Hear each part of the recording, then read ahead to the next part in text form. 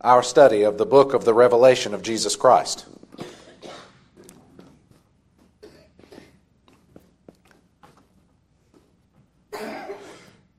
If I have it correctly, we left off at verse 20 of chapter 2, as we were going through reading what it is the Lord had written for the churches of Asia Minor. We were in the church of Thyatira, the message to the church in Thyatira. Just to go over a little bit of what the Lord had already told them, beginning in verse 18 of the Revelation chapter 2. And unto the angel of the church in Thyatira, this was the messenger that was being sent back to Thyatira with the word that the Lord had given John to have written down. And it was to a local visible body of baptized believers. It wasn't an invisible universal body that would just happen to be located in Thyatira. This is a local New Testament body in Thyatira. These things saith the Son of God, who hath his eyes like unto a flame of fire, and his feet are like fine brass. Referring back to chapter 1, how he is described there. I know thy works, and charity, and service, and faith, and thy patience, and thy works, and the last to be more than the first. So they have done many marvelous things for the Lord, as we noted in the last time that I was here. And their last works, because you notice works are mentioned there twice, their last works are more than the first. So they are laboring much for the Lord, much in His name, much in His word, what He would bid them to do. Notwithstanding, they've done many marvelous things. Notwithstanding, He has a few things against them. Because thou sufferest that woman Jezebel, which calleth herself a prophetess, to teach and to seduce my servants, to commit fornication, and to eat things sacrificed unto idols. As always, if there's any comments, questions, you want to add something, feel free to chime right in. There's never a time to discuss things like the present. And we need much discussion of the Word of God today, more than we ever have, in my opinion. So, even though they've done many marvelous things, the Lord still tells them, He's got a few things against them. Most of all, they permit that woman Jezebel. Now, I do not think, my personal opinion, I don't think her name is actually Jezebel. I don't think that her name is actually Jezebel. I think he's pulling from the Old Testament and referring back to saying that woman that you allow to teach, she is just like Jezebel. She is just like Jezebel. So will you come back to 1 Kings, and we'll see what it is that he is pulling from. 1 Kings 16.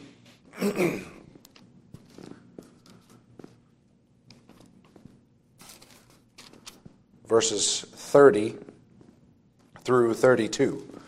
And this is the introduction of Jezebel. And Ahab, the son of Omri, did evil in the sight of the Lord above all that were before him. And that is Ahab, Jezebel's husband. And it came to pass, as if it had been a light thing for him to walk in the sins of Jeroboam, the sons of Nebat, that he took to wife Jezebel, the daughter of Ethbaal, king of the Zidonians, and went and served Baal and worshipped him. So it is as if it had been a light thing for him to walk in the sins of Jeroboam, the son of Nebat. And he was a wicked king. And that's considered a light thing for Ahab to do, for he did much worse. And he reared up an altar for Baal in the house of Baal, which he had built in Samaria. So we see that he began much pagan worship of Baal, and we'll get there. I won't explain the story. Come to 1 Kings 18 and verse 40. And Elijah said unto them, take the prophets of Baal. So this is after the challenge that Elijah gave them. Hey, you prophets of Baal, you come up here on Mount Carmel. And honestly, one of my favorite passages in the Scriptures, for it shows that there is no God but one. There is no other God but our God. And he says, hey, you prophets of Baal, I believe there was 450, if I remember correctly. 400 some, at least. There was a lot. You come up here, you get your altar, and you start calling on your God. And the first God to answer by fire, he's the true God. Elijah knew that there is no other God but one. So they come up there. He gives them all day from the morning sacrifice unto the evening sacrifice. They're calling unto their God. They're crying for him. They're even cutting themselves. They're singing. They're jumping up and down. They're doing all kinds of things to try and get their God's attention. Kind of reminds me of some people watching a football game. Hooping and hollering, jumping up and down, and all the things, all the things that they were doing. So, nothing, not a word, and Elijah mocks them, which, by the way, the wicked can't stand being mocked. You see that in our day. They can't stand it because they know that there is some truth to that mocking. And he tells them, cry a little louder. He must be on vacation. He must be busy. Maybe he's asleep. God doesn't sleep. Now, Jesus Christ, in the mortal body that he took in the womb of the Virgin, he did that so that he may suffer death on our behalf. He was subject to all the weariness that we are subject to, tired, hungry, thirsty, those kinds of things. But in his godhood, now he is never tired. He's never thirsty, never hungry, though he still eats and drinks. There are many things that are true about our God that could never be true. Could never be true about these false deities. Elijah then goes up, calls on our God one time, and he answers by fire, burns up the whole altar, boils all the water off, everything, showing that he is the true God. And here Elijah says in verse 40, Elijah said unto them, take the prophets of Baal, let not one of them escape. They took them, and Elijah brought them down to the brook Kishon and slew them. All 400 or 450, however many there were, slew all of the prophets of Baal. Now remember Ahab's present. Ahab is seeing this go on. Ahab, come to chapter 19, verse 1. Ahab told Jezebel all that Elijah had done, and withal how he had slain all the prophets with the sword.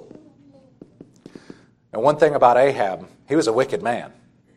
Very wicked man. But he was weak. A very weak man. As we'll note in just a moment, who it is that actually ran between the queen and the king. Who it is that ran the kingdom.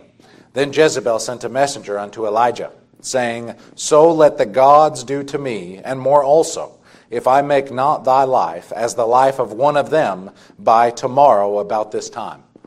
She was furious, because her father's name was Ethbaal. He was named after Baal. That's her God. She had the prophets of Baal at her table. You read in a previous passage. The kingdom supported those prophets. They were supported via the tax dollars, if you will. They ate at the king's table. And Elijah just had them all slain by the sword. And when he saw that, Elijah, he rose and went for his life and came to Beersheba, which belongeth to Judah, and left his servant there. Now back, I've got a couple notes jotted down here. Now to chapter 21. So she is furious at Elijah. She does not kill Elijah. She doesn't have her way. But here we'll see Naboth and just how wicked Jezebel is. Here beginning in verse 4. Naboth had a vineyard that was hard, verse 1, hard by the palace of Ahab, king of Samaria. Hard by, meaning right next to. And Ahab came to him and said, I would like your land. And Naboth said, it's the inheritance of my fathers. I can't sell it. Naboth wasn't being angry or deceitful or anything. He just said, it's the inheritance given to my fathers. I can't sell it. I can't get rid of it. Ahab came into his house, verse 4, heavy and displeased because the word which Naboth the Jezreelite had spoken to him. For he said, I will not give thee the inheritance of my fathers. And he laid him down upon his bed and turned away his face and would eat no bread, pouting like a child. He didn't give me what I want, so I'm not going to eat. I'm going to punish myself. That's exactly what he's doing, is it not? It's funny to read that and just to see how childish Ahab was.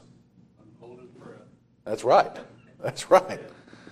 But Jezebel his wife came to him and said unto him, Why is thy spirit so sad that thou eatest no bread? Why are you behaving this way?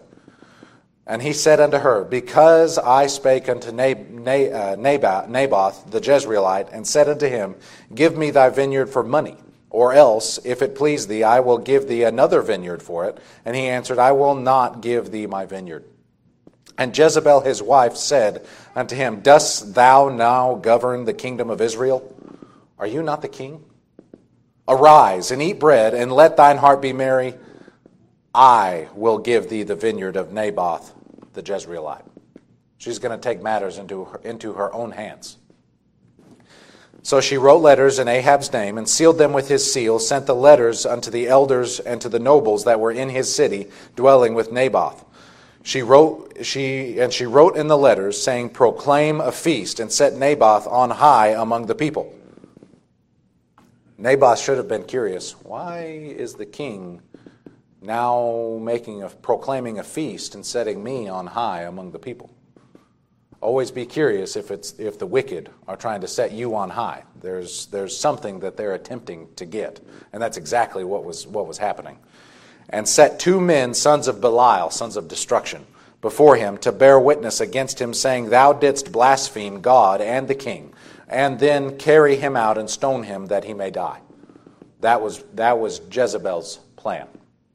That's what she wanted to do, and a wicked and deceitful woman she was.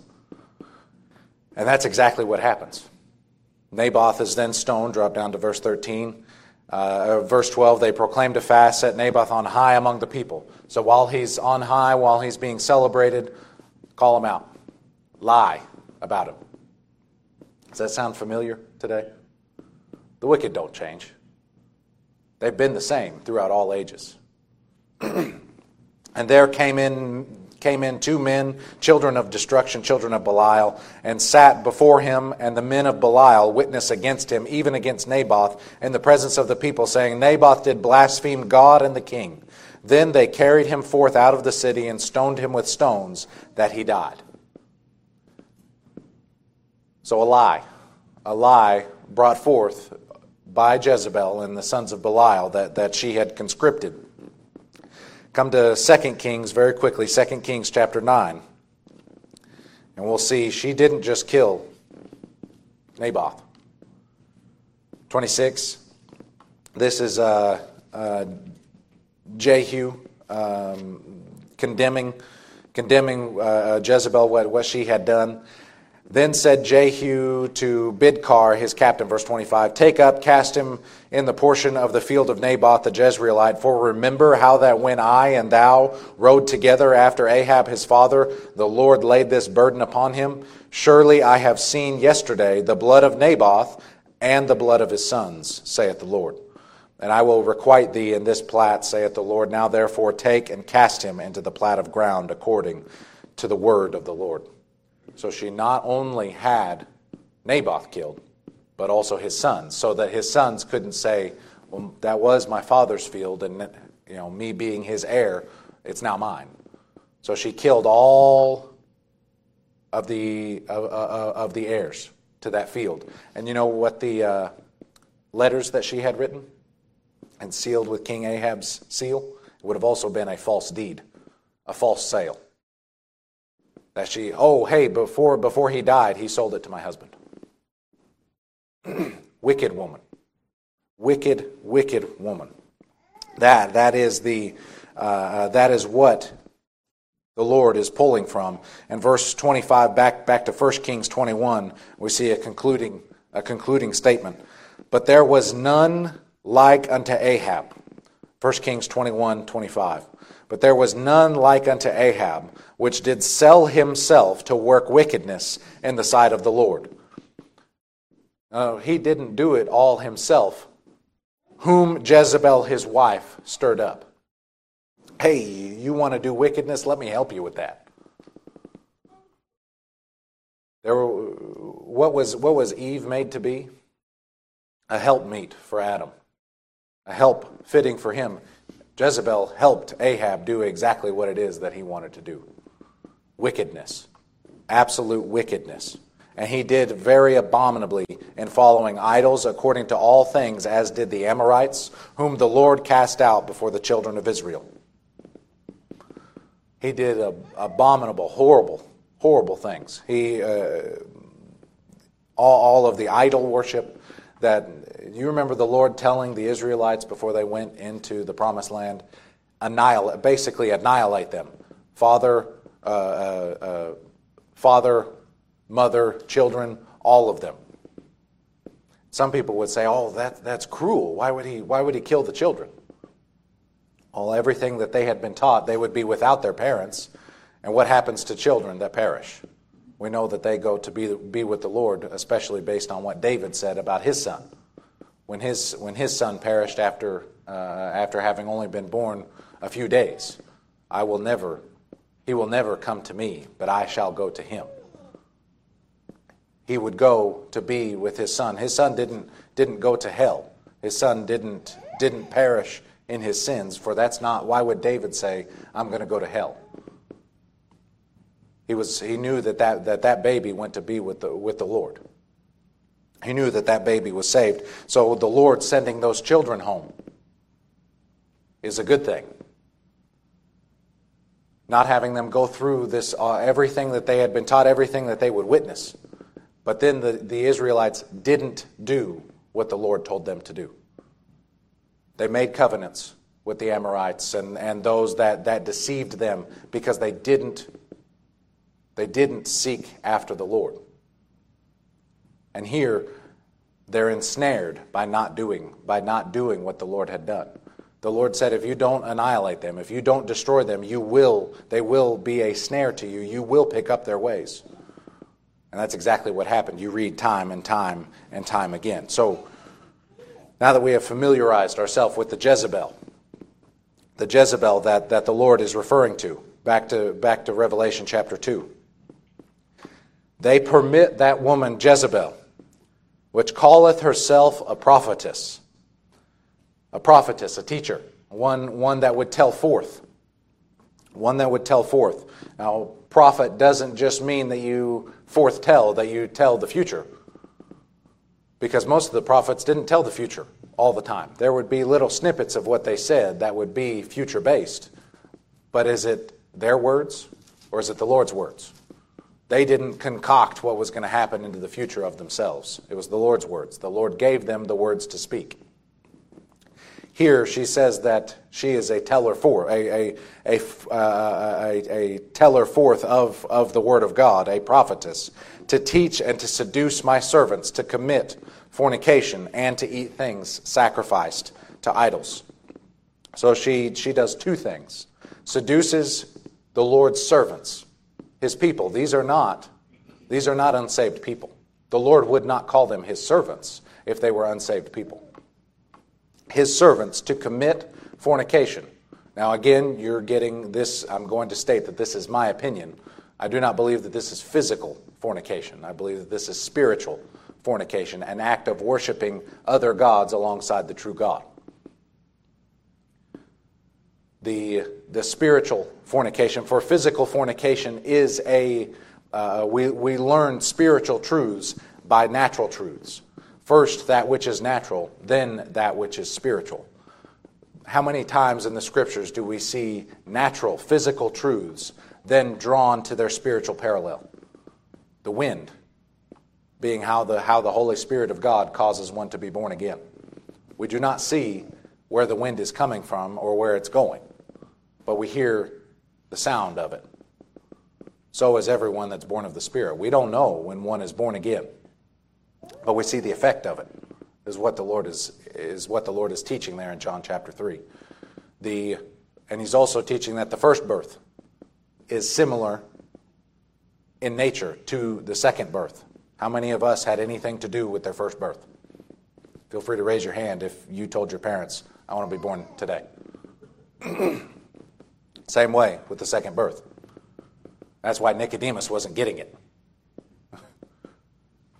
How many times do we see Paul in many of his epistles talks about the body is fit together. He's talking about the body of the church. But he's also drawing a parallel from our body. If you lose something on your body, an arm, a leg, an eye, a sense of smell, stuff doesn't work right. You lose some function in your body. The whole thing, it's just not right. Something isn't working right. Paul's saying, so the church. If not everybody is working together, then it's not working right. If we're missing something, it's not going to work correctly. Now, he's not putting that on us to figure out what that is in and of our own power, but he's drawing a parallel that the body of the church is fit together, just like our natural body is fit together to work together. And who designed our body? It wasn't us. Our Lord God designed our body to work just the way that it does. Same way with the church body to work just the way that it does. So time and time again, we see natural truths being pointed towards their spiritual parallel, fornication being one of those things. Israelites over and over and over again committed fornication with other gods. You see God call them out for that throughout the Old Testament, that they had gone after other gods, that they had committed adultery, that God was an husband unto them, and in some instances he uses very deliberate, very language that we would be like, whoa, we don't speak like that.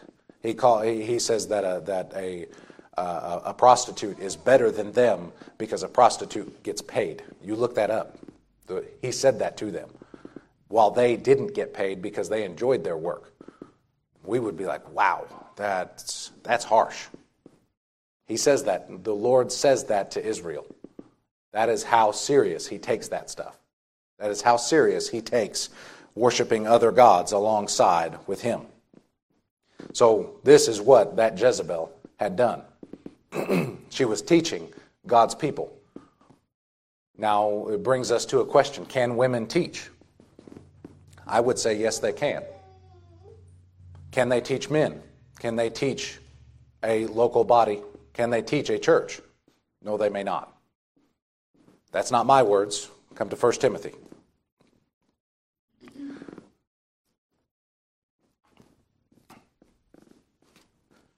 1 Timothy chapter 2.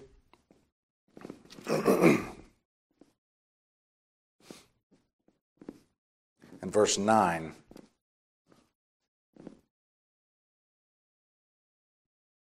I'm sorry that is not... Oh, that's chapter 3. In like manner also, that women adorn themselves in modest apparel with shamefacedness and sobriety, not with broided hair or gold or pearls or costly array. That is, don't highlight the outside more than the inside. But which becometh women professing godliness with good works, let the woman learn in silence with all subjection. But I permit not a woman to teach, nor to usurp authority over the man, but to be in silence. So why is a woman not to be the teacher of the body? Oh, well, that's just a cultural thing. Paul was just talking about how they did it in his culture. No, for Adam was first formed, then Eve. He goes to creation. It's not just a cultural thing. Now, does that mean that men can never learn anything from women? Absolutely not. Priscilla and Aquila, when Apollos was teaching, But he only had up through the baptism of John. You read this in the book of Acts. So he was preaching up through the baptism of John, who pulled him aside and taught him the way of the Lord more perfectly. Both Priscilla and Aquila. They didn't call him out on the carpet. They pulled him aside and said, "Hey, here's Jesus Christ. John the Baptist is just the forerunner.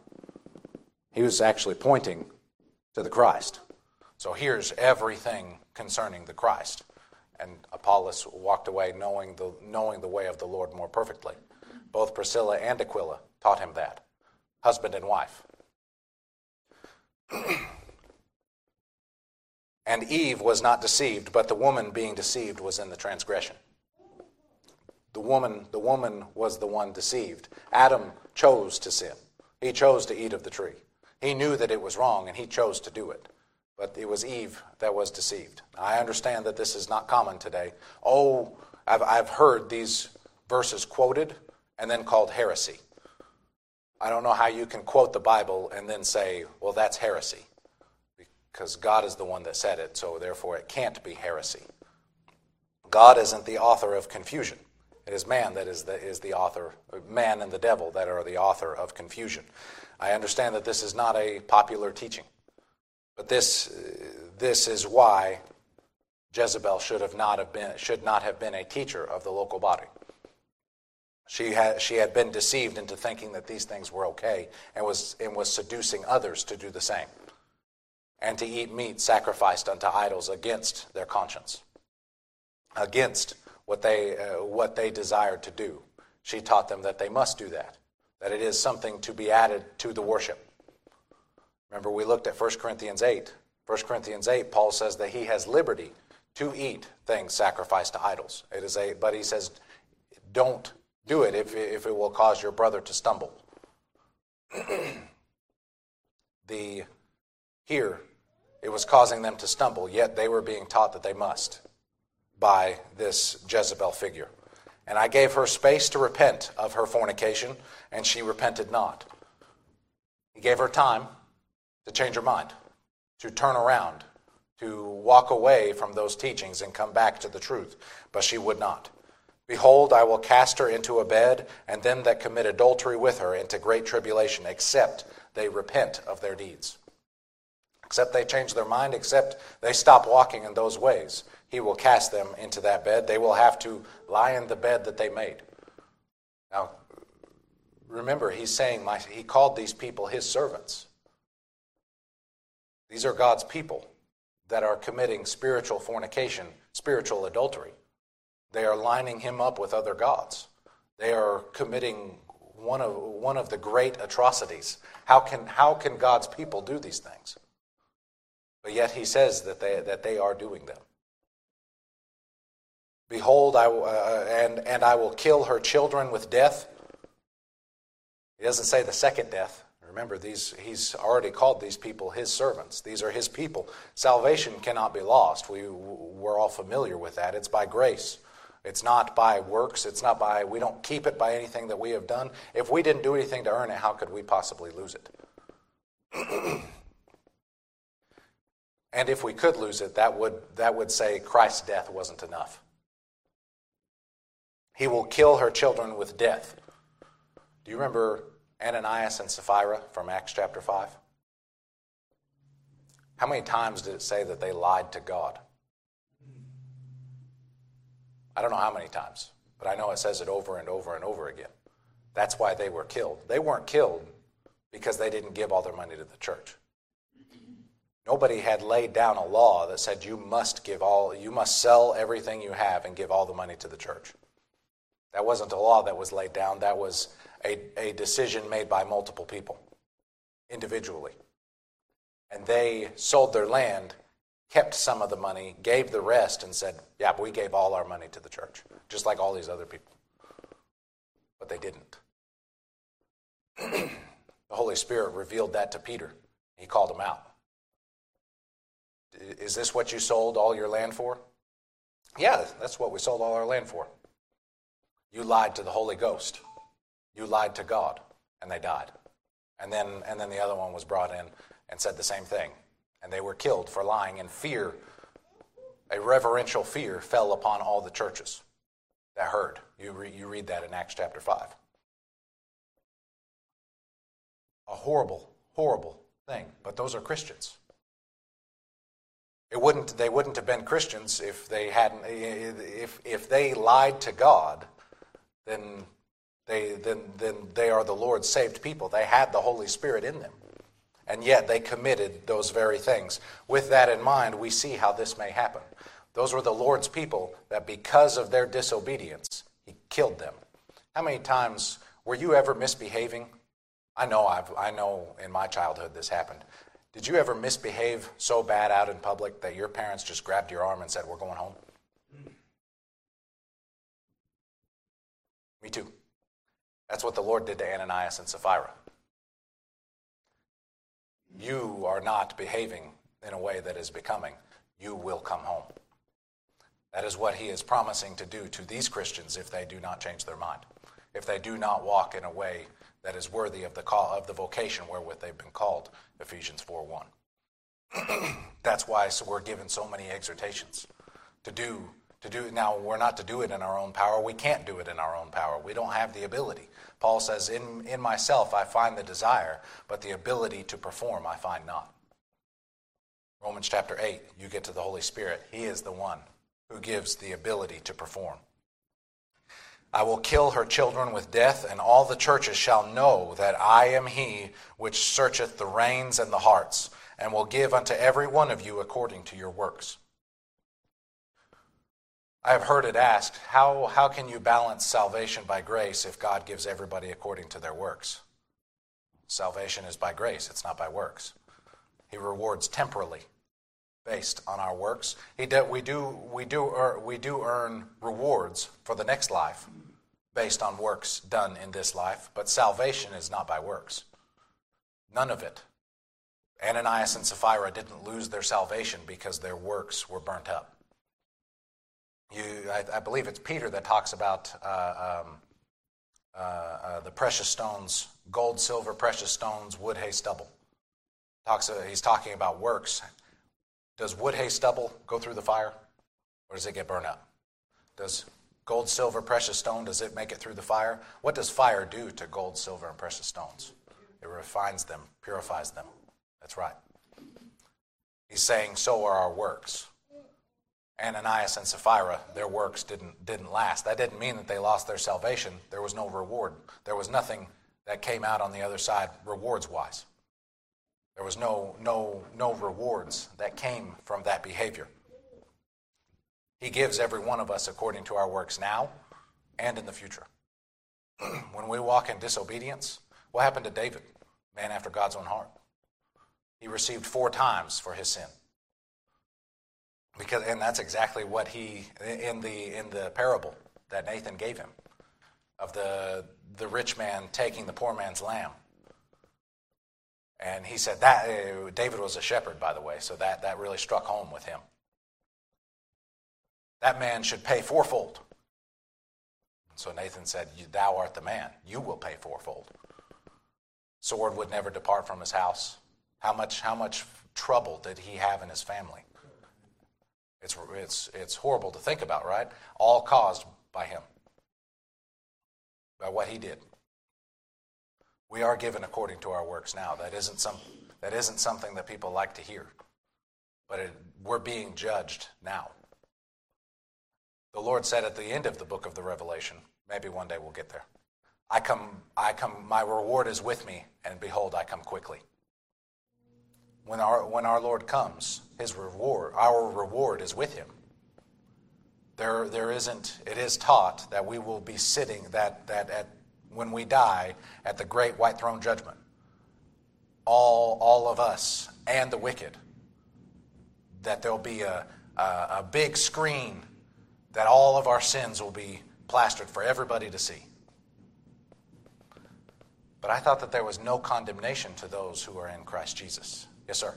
You know, I noticed all through the Bible, Old Testament and New Testament, the Lord does so many things to set an example. Mm-hmm. And he's telling us what his mind is about this, what he thinks about it. And that's how we learn about the character of God. And his Right. When it is the key whenever we see things like this, like Ananias and Sapphira and other things in the Old Testament, it even says that they're for our example. That's exactly right, yeah. And Jesus, when he was talking about the way he's going to come back, he says like Noah and the flood and Mount Sodom and Gomorrah, those are stern warnings. And our Savior said those himself. That's right. They are given to us as ensamples. We're told, is it 1 Corinthians 10 and Peter, one of Peter's epistles, and Jude, that all of these things are given to us for ensamples. We're told not to murmur as they murmured and were destroyed of the destroyer. You remember the children in Israel, or the children of Israel wandering in the wilderness? How many times did they murmur against God? Oh, he wants Moses, you brought us out here so that we'll die by hunger. We were better off in Egypt. That's exactly what they said. But yet they're the same ones that were crying to God, deliver us from this bondage. And God delivered them in a great and marvelous way. And it was God's intent always to deliver them because Pharaoh had already been raised up. And God said through Moses to Pharaoh, Exodus 9, 15, 16, something like that, for this very purpose have I raised thee up, that my name might be proclaimed throughout all the earth. Hebrews 13, I believe it is. Our God is a consuming fire. That exhortation, that admonition isn't given to the world. That admonition is given to Christians. That we need to remember who our God is. He is loving and merciful and gracious. He is that. But he is also righteous and holy. And he is a jealous God. What a childish behavior that is what I've heard. No, envy is childish. Jealous. You know, I'm very certain I've heard, I think God was going to stop the heart, taking all my mouth, because I had my reaction to other people's, my behavior, thank you for the mercy and grace every day, God, I was see my heart, I'm scared of getting angry, so please don't, sometimes I tremble. So I believe he sees the intent of your heart. He does. He knows I'm scared of him. He gets angry. I know that, he needs to. That's it. And that's the type of fear that we're to have, a reverential fear, not a, oh, I'm so just absolutely terrified. A reverential fear. He is our heavenly Father. He's not our buddy. He's not our pal. Right. That's what he's saying. No disrespect. And the At the same time, we see whenever we know what his judgments are in our Christian life, but then we see the most tenderness of his love and mercies that can't even be explained. as I pointed out to this brother before service, talking about his tenderness, his love, which we'll be talking about this morning. Ephesians, quickly, I don't have my watch on me. I think we've got 3 or 4 minutes left, something like that. Ephesians 2, and this is something I knew that this was true, but I had never seen this text before. And boy, when I saw it, my heart just rejoiced. So we're familiar with, you were dead in trespasses and sins. We were dead. We wanted nothing to do with it. We walked just like the world. You put us in a lineup with the children of wrath. We would have never, no Christian would have ever been able to pick us out. We looked just like the world. We had the same nature as them. There was no difference between us and the world. But God, verse 4, never forget that. But God, who is rich in mercy, for his great love, wherewith he loved us, comma, the thought doesn't stop, even at the verse break, even when we were dead in sins. The great love wherewith he loved us was even when we were dead in sin. I knew that was the case because he told Jeremiah, I've loved thee with an everlasting love. He has loved each and every one of us, his people, with an everlasting love. He chose us in Christ before the foundation of the world, that we should be holy and blameless before him in love. He didn't choose us because he hated the other ones. He chose us because he loved us. He chose Israel, Deuteronomy 7, verse 6, I believe that it is.